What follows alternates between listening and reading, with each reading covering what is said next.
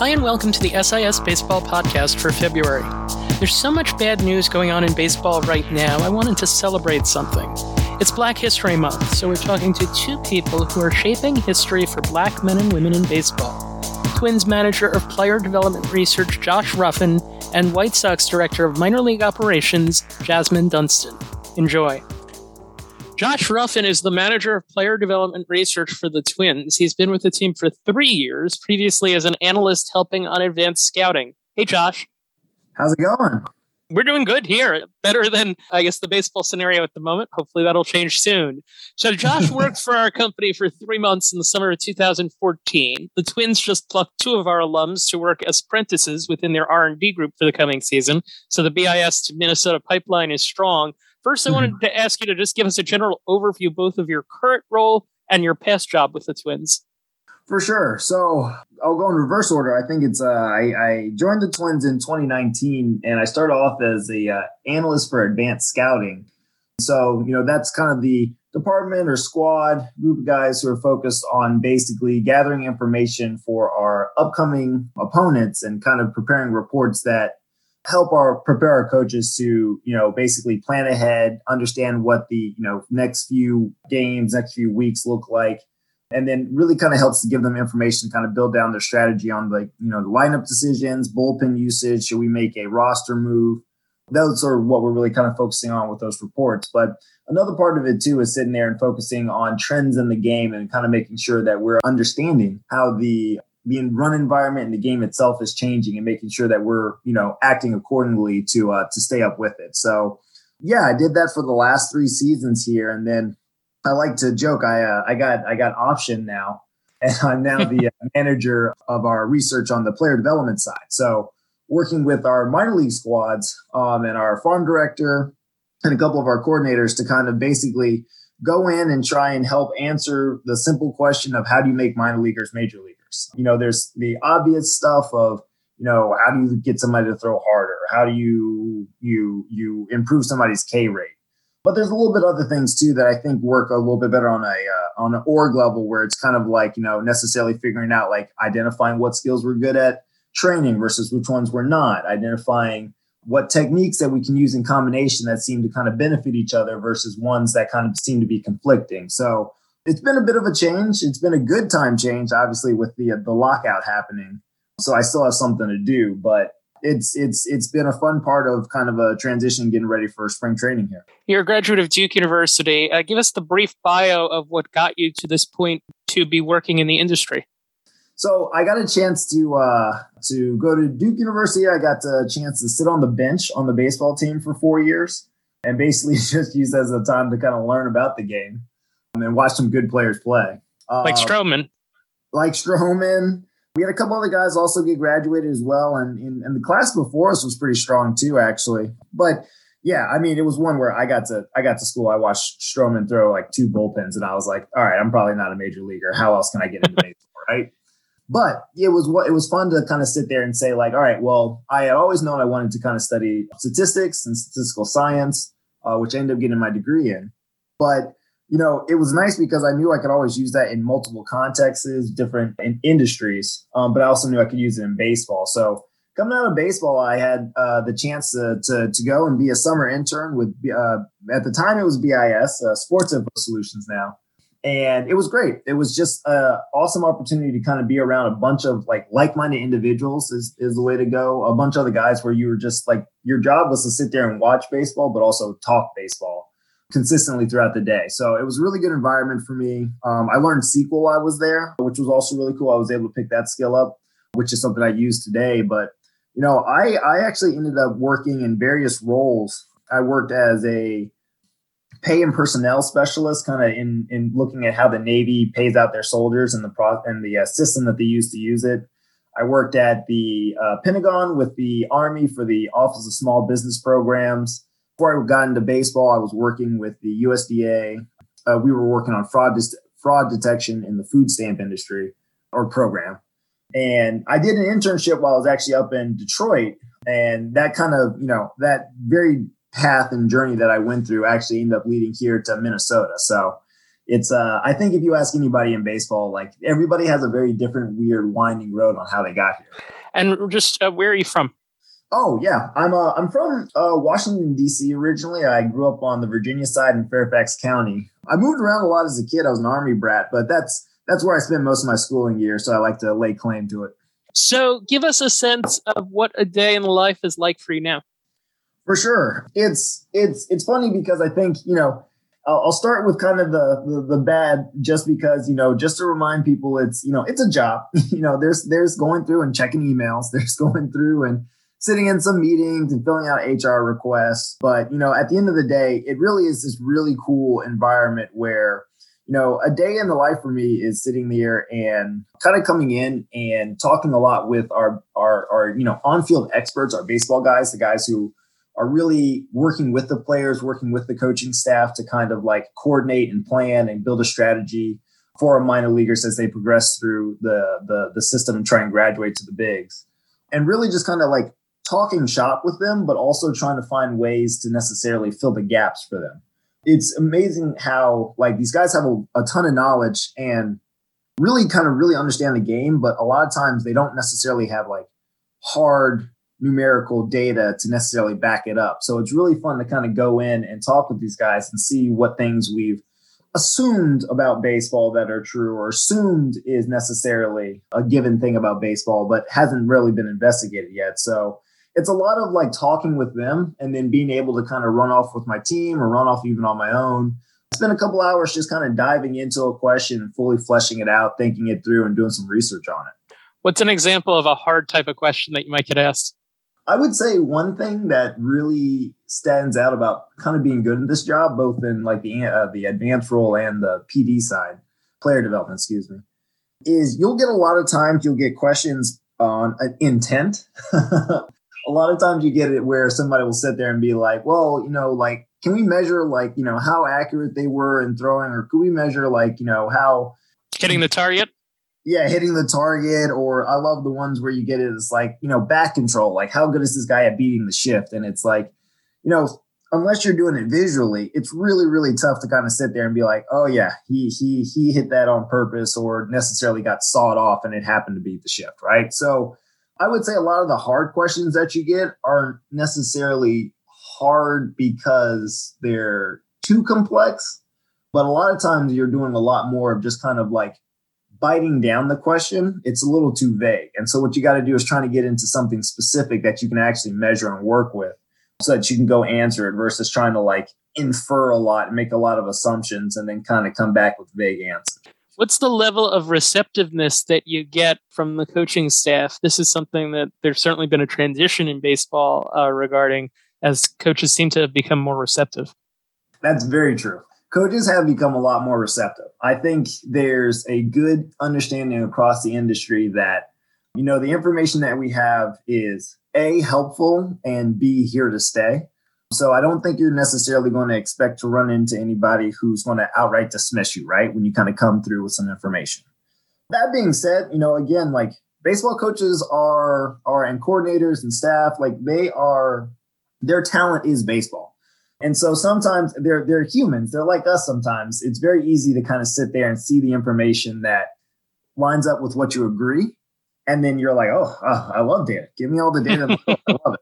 And then all of a sudden you'll find something that kind of, contradicts what you believe. And then all of a sudden you want to do is start poking holes in it and saying, well, you got to account for this and that. So, there's still a part of the role that is getting buy-in, but it's not just because like the coaches don't think that you belong there. Like they want you there. They want that. But part of the process is to kind of help them get on board and see what you see, especially when you have something that kind of goes against die in the wool type thinking that these guys have been brought up upon. It's a fun mix. And one thing that helps, and I know we've talked about this before, you talked about it with our video scouts, the value of visuals, right? Yes, that is one of those things where you'll find out that you really have to get good at the language of translating and communicating these things in baseball terms. But you'll find that one of the ways to kind of get around that sometimes when it's not there is visuals. Like it's very easy and impactful to find ways to communicate something more straightforward, that's a little bit more complex, that's a little bit easier to do in terms of providing visuals, providing charts and graphs that can kind of like highlight what you're trying to get to, that are much easier. Because what you'll learn is you get so used to working with the data and visualizing stuff and thinking over it that it kind of makes sense to you. But you got to understand that these guys don't have the same training. And so using visuals can kind of help fill that gap for them, where it's like maybe they can't necessarily figure out what you're saying as you're explaining it verbally. But yeah, slapping on a good slide deck and having some pretty colors up there can really go a long way to get a message across. I analogize it to essentially you're swimming and they're trying to learn it. They're trying to swim uphill. And that can become very challenging very quickly. It's very good. And if you just kind of keep telling them, swim harder, you'll get there. Like, it's not necessarily helping. So handing out the kickboard or whatever of a visual is the way to go. Nice. So Lindsay Adler and Eno Saris had an article in The Athletic recently in which someone asked the question, what stats matter to both the public? What stats that matter to the public also matter to teams? Like what's universally gettable, accessible between the two? If you were telling someone who was looking at minor league data, who was not working for a team, what would you tell them about looking at it? It's nice. I feel prepared a little bit. I actually kind of looked at that article actually, and they had great answers on it. I'll try and expand on the pitching side. I think realistically, FIP is the one to kind of go with. I think everybody agrees that there's just a lot of randomness that comes into throwing a pitch and seeing what the batter does with it. So the idea of being able to throw it in the zone, miss bats, and not give up hard contact as the things that pitchers can really kind of control definitely makes sense as the kind of the go-to stat to understand if somebody is throwing well or not in a minor league environment. And it kind of helps too with the various different types of minor league environments and run environments that are down there, to kind of be able to use that to scale it off and understand, who's doing well, who's maybe lagging behind a little bit. Same thing with, the simple kind of going forward with K percentage and walk percentage. And then looking at those two together for the K to walk ratio. So I think those are the kind of the easiest ones to kind of go through and see, knowing nothing else, knowing nothing about exit data or pitch movement or anything like that. Like those are the easiest things to kind of point to, and anything else, WOBA or BABIP or whatever, you can kind of get stuck down a bad road. But FIP is probably the best way to start in those K percentage and walk percentages. I would say on the hitting side, though, it's actually a little bit more engaging.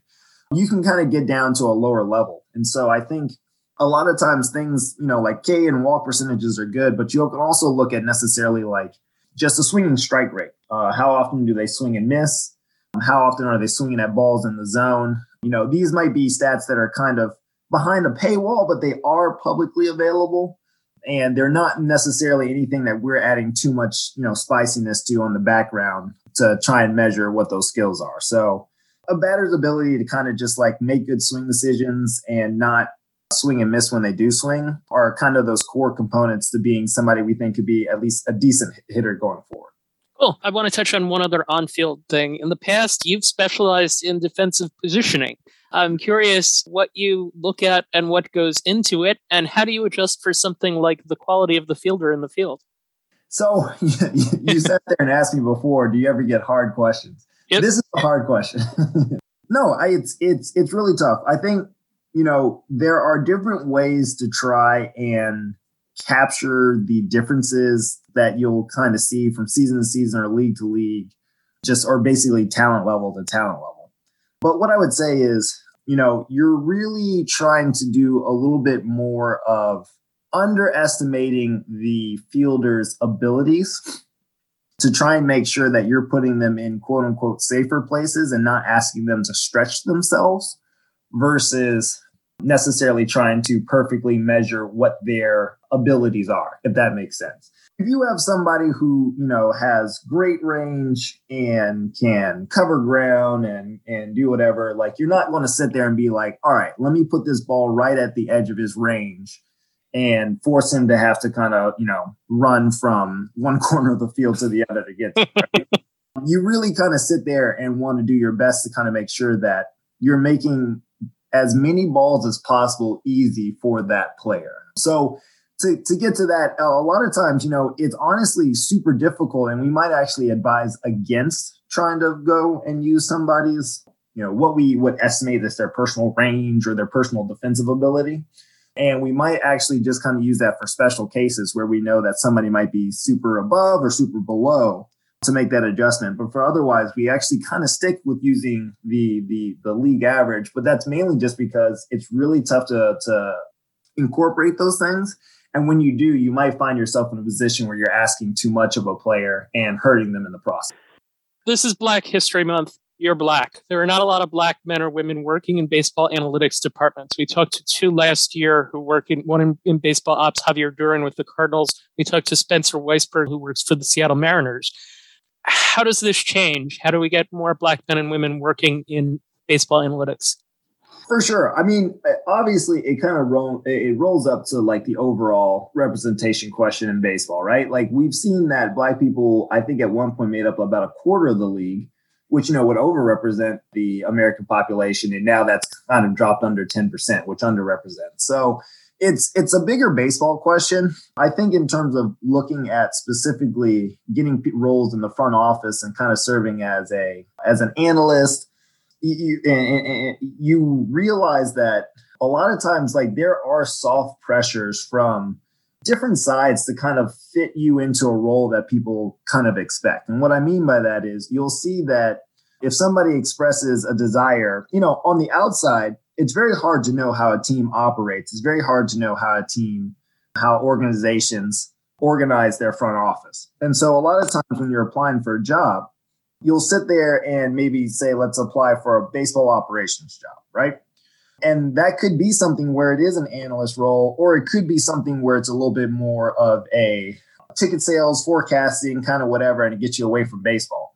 And so what happens is a lot of times somebody might sit there and say, hey, we see your application. We'll offer you such role, and kind of push you towards one channel versus the other.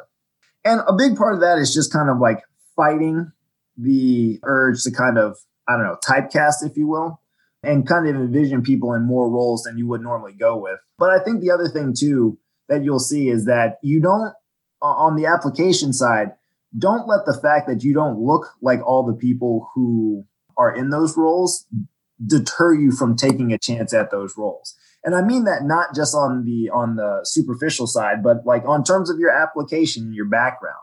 There's only so many people who go to elite schools, who play baseball at those elite schools, who can kind of come on and get hired, right? Especially as the industry is growing and more of these jobs are being created. So teams are being forced to have to look for more candidates from various backgrounds. So I think it's one where there's part of understanding that, the road that people love to talk about with, the Harvard grad, Yale grad who jumps up and is running a team by their time they're 30. That's not necessarily the only way to kind of get into baseball analytics. Like there's definitely other paths that you can take, and just kind of showing a propensity and making sure that you have examples of your work are really good ways to kind of help counteract the fact that maybe if you don't have the same background as other applicants, you can still show an ability to be a quality hire for an organization. What's the one skill that you would tell someone, Black, white, or otherwise, that they need to have to be ready to work in a job like the one that you have? Yeah, I think I would say my go-to is communicating without jargon. What I'll say is like a little peek behind the window here. You'll spend a lot of time looking up how to do something. For various reasons. That's kind of the nature of data science. Like we're not all computers. There's times where you got to look something up. You might not have done it for a few years. Like Stack Overflow probably deserves about half of my salary, to be honest. So it's not that you need to necessarily know the most, right? Like that's obviously not something that we have there. But I think the real big key that you see that separates a lot of applicants is they can go through and do the work. But then when we start asking questions, in the interview part, they kind of just repeat what they've written in their project or write-up or whatever, and they're not able to really elaborate it or break it down and get to like kind of the core ideas that come out of the research. Again, back to your question, like if I go and I tell a coach like, hey, this was statistically significant. He's 3 standard deviations away from the mean or whatever. Like, this isn't me being mean. This isn't whatever. Like, there's a lot of coaches who don't know what a standard deviation is. So that's not helpful. What's being helpful is being able to sit there and be like, hey, look, if you're this far away from the mean, you're probably in like the top 3-something% here, which means we can feel pretty confident that you're not like the rest of the group. This is a different whatever. And that's a simple thing that you can do to just sit there and kind of communicate the same information that we're used to doing succinctly with numbers. But we might actually have to make it a little bit more flowery and make it a little bit more baseball-y to kind of get it across. And that's a skill that it sounds very simple, but when you look through enough applications and talk to people, it really does stand out who can and who cannot do that. I was talking to someone the other day, and I said to them that I think what it comes down to when you're trying to do information communication is the following words work really well. A lot, some, a little, none. Let's close on something fun. Working at SIS changed your life outside of baseball. You met your wife while working here. Tell us about that.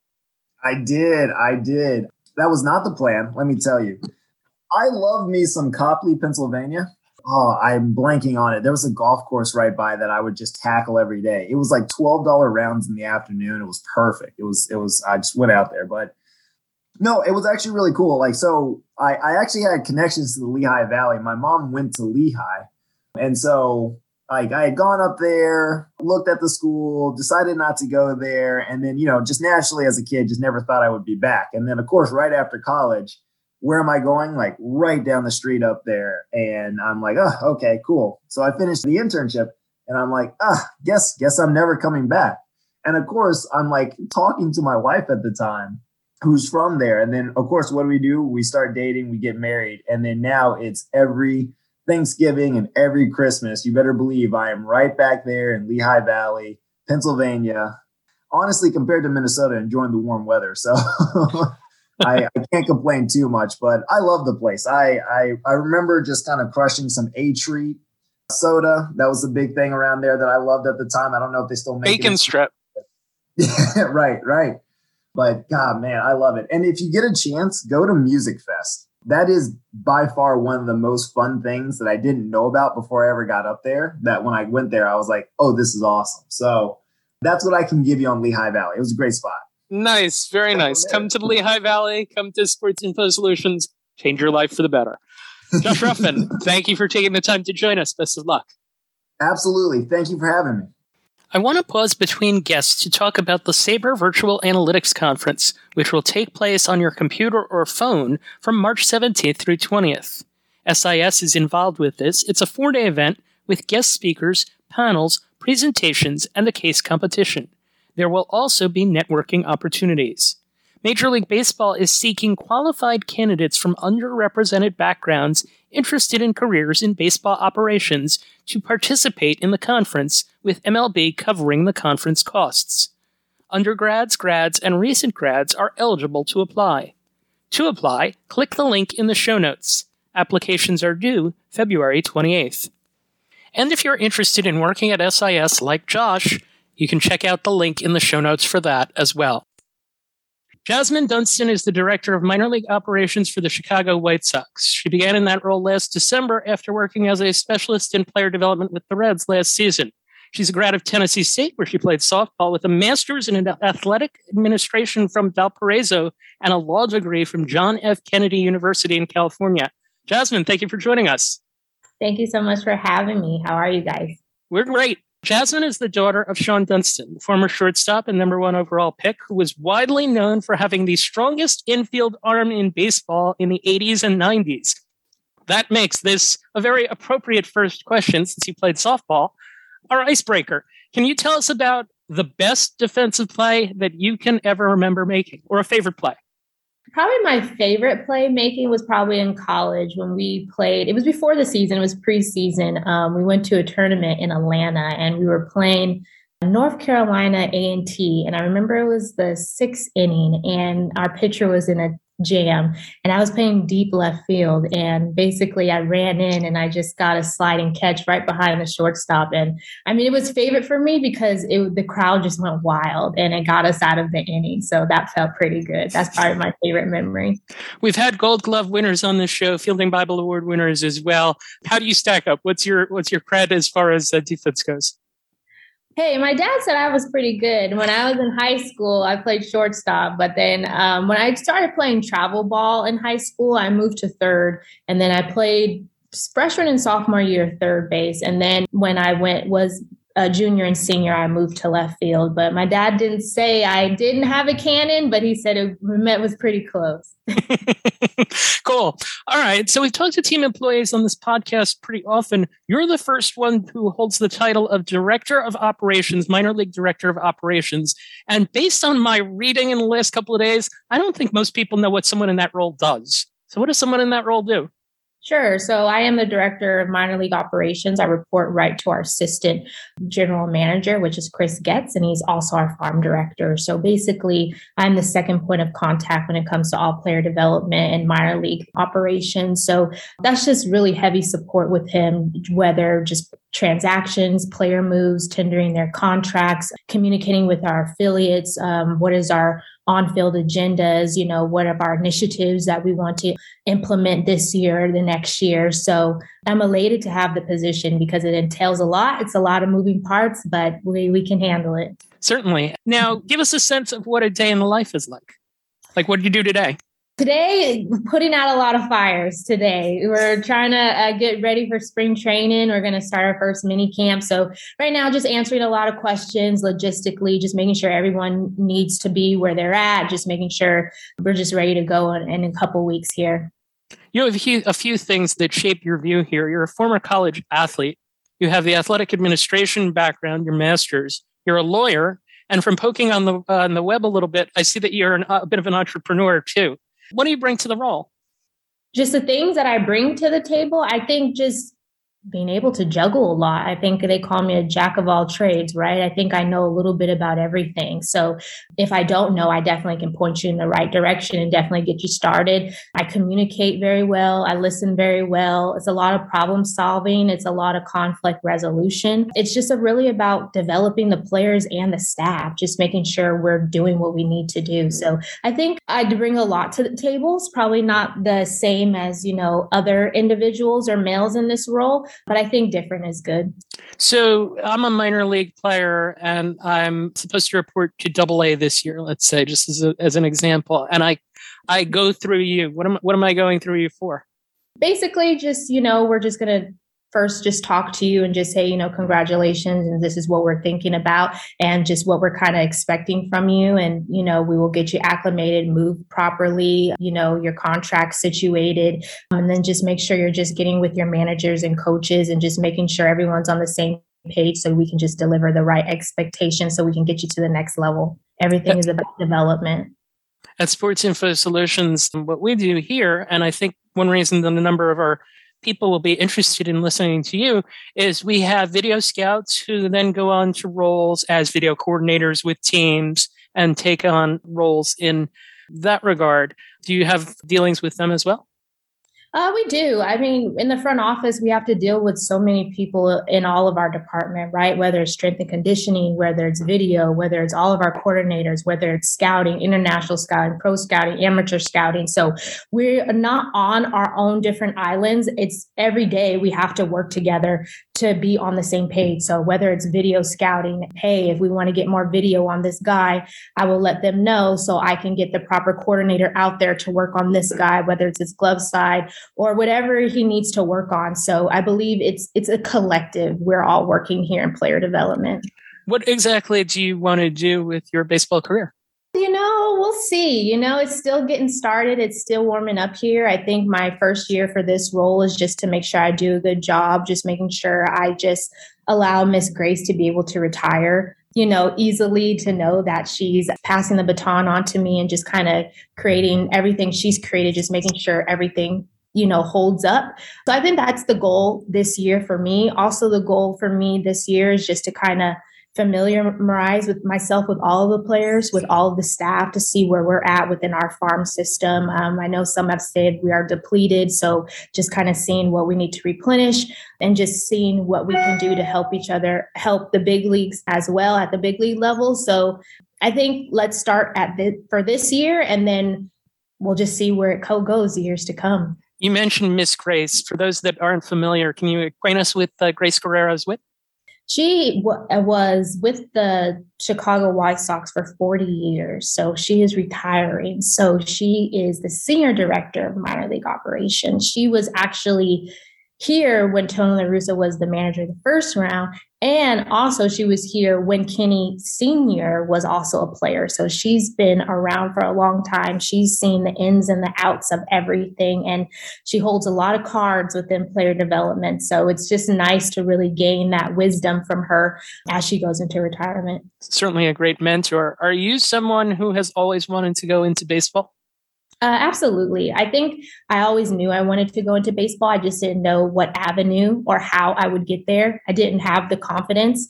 I thought it would be a little bit easier for me at first to maybe go into on the player side instead of the organization side. So I kind of danced with the idea of being an agent, but I just kind of realized it wasn't my thing. I felt more of, like a salesperson. So, and I'm a little shy, a little reserved at times. So I knew that probably wasn't my thing, but I always did know I needed to be and wanted to be some type of way into Major League Baseball. It's a life grown thing for sure within our family, but as I've grown up, I've learned to love it for myself as well. I want to talk about your dad, but before we do that, I want to go in reverse order here. You come from a baseball family. Your parents have also been together for a long time. I'm curious because inevitably I'm going to ask you about your dad and how he influenced you. How has your mom, Tracy, influenced you in your baseball career? My mom's been great. Like, she's always been there for us. I know it's always my dad or whether it's my brother or me, but she's definitely been the backbone of our family. She's definitely the pillar of our family. I think sometimes people paint my dad as the fire, and I would probably say my mom is the ice. She's definitely level-headed. She's very encouraging. She always encouraged her children to be anything you want to be. Go for it, Make sure they tell you no before you think they'll say no. So she's always been encouraging. She's always in our ear. She's always right by our side. So. Is there a trait from her that you hope is kind of been passed on to you that you hope you'll be able to carry through in this job? Sure. Probably my best quotes are probably characteristics I probably would love to take from my mom is just being a prayer warrior. My mom she prays, and there's just power in prayer. So I would definitely love to take that trait from her. I know certainly that religion is an important part of your family. And I do want to talk about your dad just for a second. What role has he had in influencing you along your baseball path? My dad is probably the fireside, right? Just doesn't take any mess, right? So he's just always been our pusher. He's always about, you have to be 2 times better. Whatever you want to do, don't half it. You have to go all in, and being the day-to-day out, being disciplined, being accountable. So I think just the extra drive is what I take from him. Is there a Jasmine-ometer, like there was a Shonometer in Chicago? You know what? Actually, I did receive one from Dave last week, and it was pretty cool. He gave me a desktop version of it. And instead of the numbers, it was my name in the middle. And then it kept saying feed the meter at the bottom with the White Sox. So that was pretty impressive. All right. So let's explain what that is. If you want to just explain what the Shonometer was. Sure. So down in Wrigley Field, where my dad was playing for the Chicago Cubs, there was a guy whose name is David, and he was a big fan of the Chicago Cubs. And my dad would be kind of streaky in his batting average. So basically they just got a sign and they put it in the outfield, and they would just always tell him to feed the meter. So every time, he would get a hit, it would just clock his batting average in the outfield. So it was pretty cool. Shawon Dunston had an awesome major league career. He was a number 1 draft pick, played 18 seasons, played in the playoffs for a team from his hometown, New York City. He had a go-ahead home run in the World Series in his last major league game. Your brother was the bat boy that day, was there to greet him at home plate. 3 World Series rings as a Giants coach. Do you have a favorite father-daughter baseball memory with him?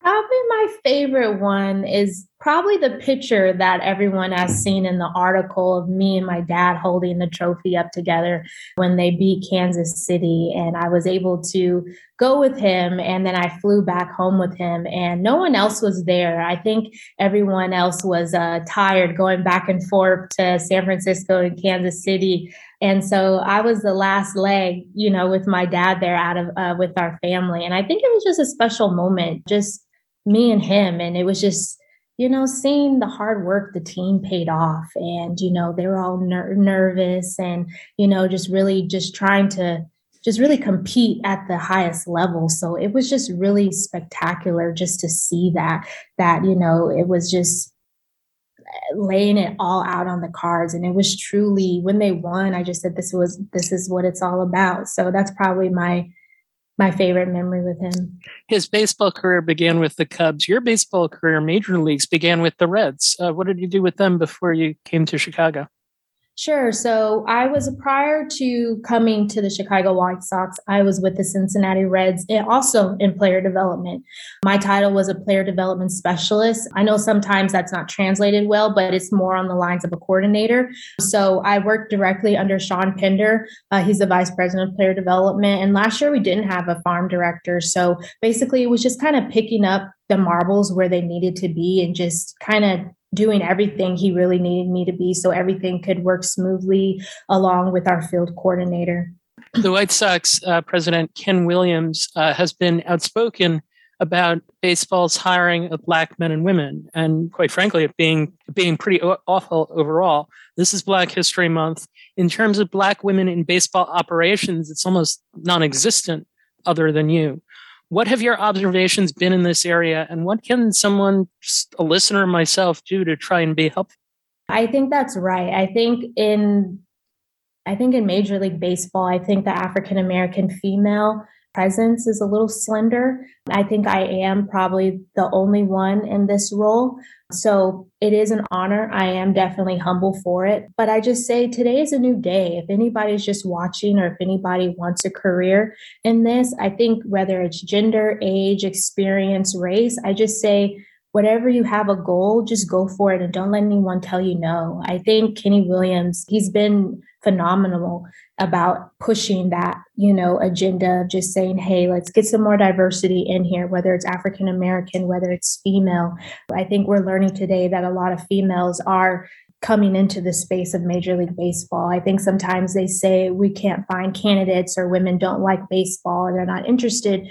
But I think today we're seeing that's not true. And I think, if our directors, our managers, and people in the front office can just have an open heart about that, just about the mind and the thinking that we can just bring to the table, I think we can be great assets to them. So I think it's needed and I think it's coming.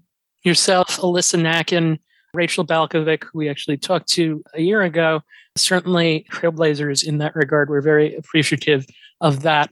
From a practical perspective, you just went through kind of a mentality that you need to get a position like the one that you would have in baseball. From a practical perspective, if there's a young woman that's listening or a father listening with a daughter, what are some things that they can do to kind of steer them on the right path? I would definitely say, from a practical level, kind of know who you are. What are your strengths? What are your weaknesses? Because I think in this game, if you don't know, they try to tell you and they try to limit you and box you in. But I think it's important for you to know who you are and stay true to yourself so you can have a voice and tell them what you're thinking. And in order to do that, I would say if you want a career in Major League Baseball, do some research, whether you can shadow, whether you can network, not networking just to get to know people, but genuinely getting to know them. What do they do? Their family background, their career background, and see what departments they're a part of so you can understand what department you want to be in, whether it's video, whether it's scouting, whether it's the front office, whether it's field staff, whether it's baseball operations, because I think there's so many different parts within an organization. I think people lose sight to. We do all come together at some point, but we do also have our own specialties at that. So I think before coming in an organization, probably listen and learn and figure out what you would like or what you don't like. So then you can navigate yourself and not get stuck in a certain situation so you can blossom. So those are the practical things I would say. Point being, there are certainly plenty of opportunities, hopefully plenty more to come for women, black men and women in baseball. Jasmine Dunston, Director of Minor League Operations for the White Sox. Thank you for joining us. Thank you for having me. This wraps up this month's episode. Thanks to Josh Ruffin and Jasmine Dunston for joining us. We enjoyed the conversation with both of them. And thanks to our producer, Justin Stein. I'm Mark Simon. Thank you for listening to the SIS Baseball Podcast. Thank you for tuning in to the SIS Baseball Podcast. If you like the show, please rate and review us on iTunes. If you have any questions, email the show at mark@sportsinfosolutions.com or tweet us at sportsinfo_SIS.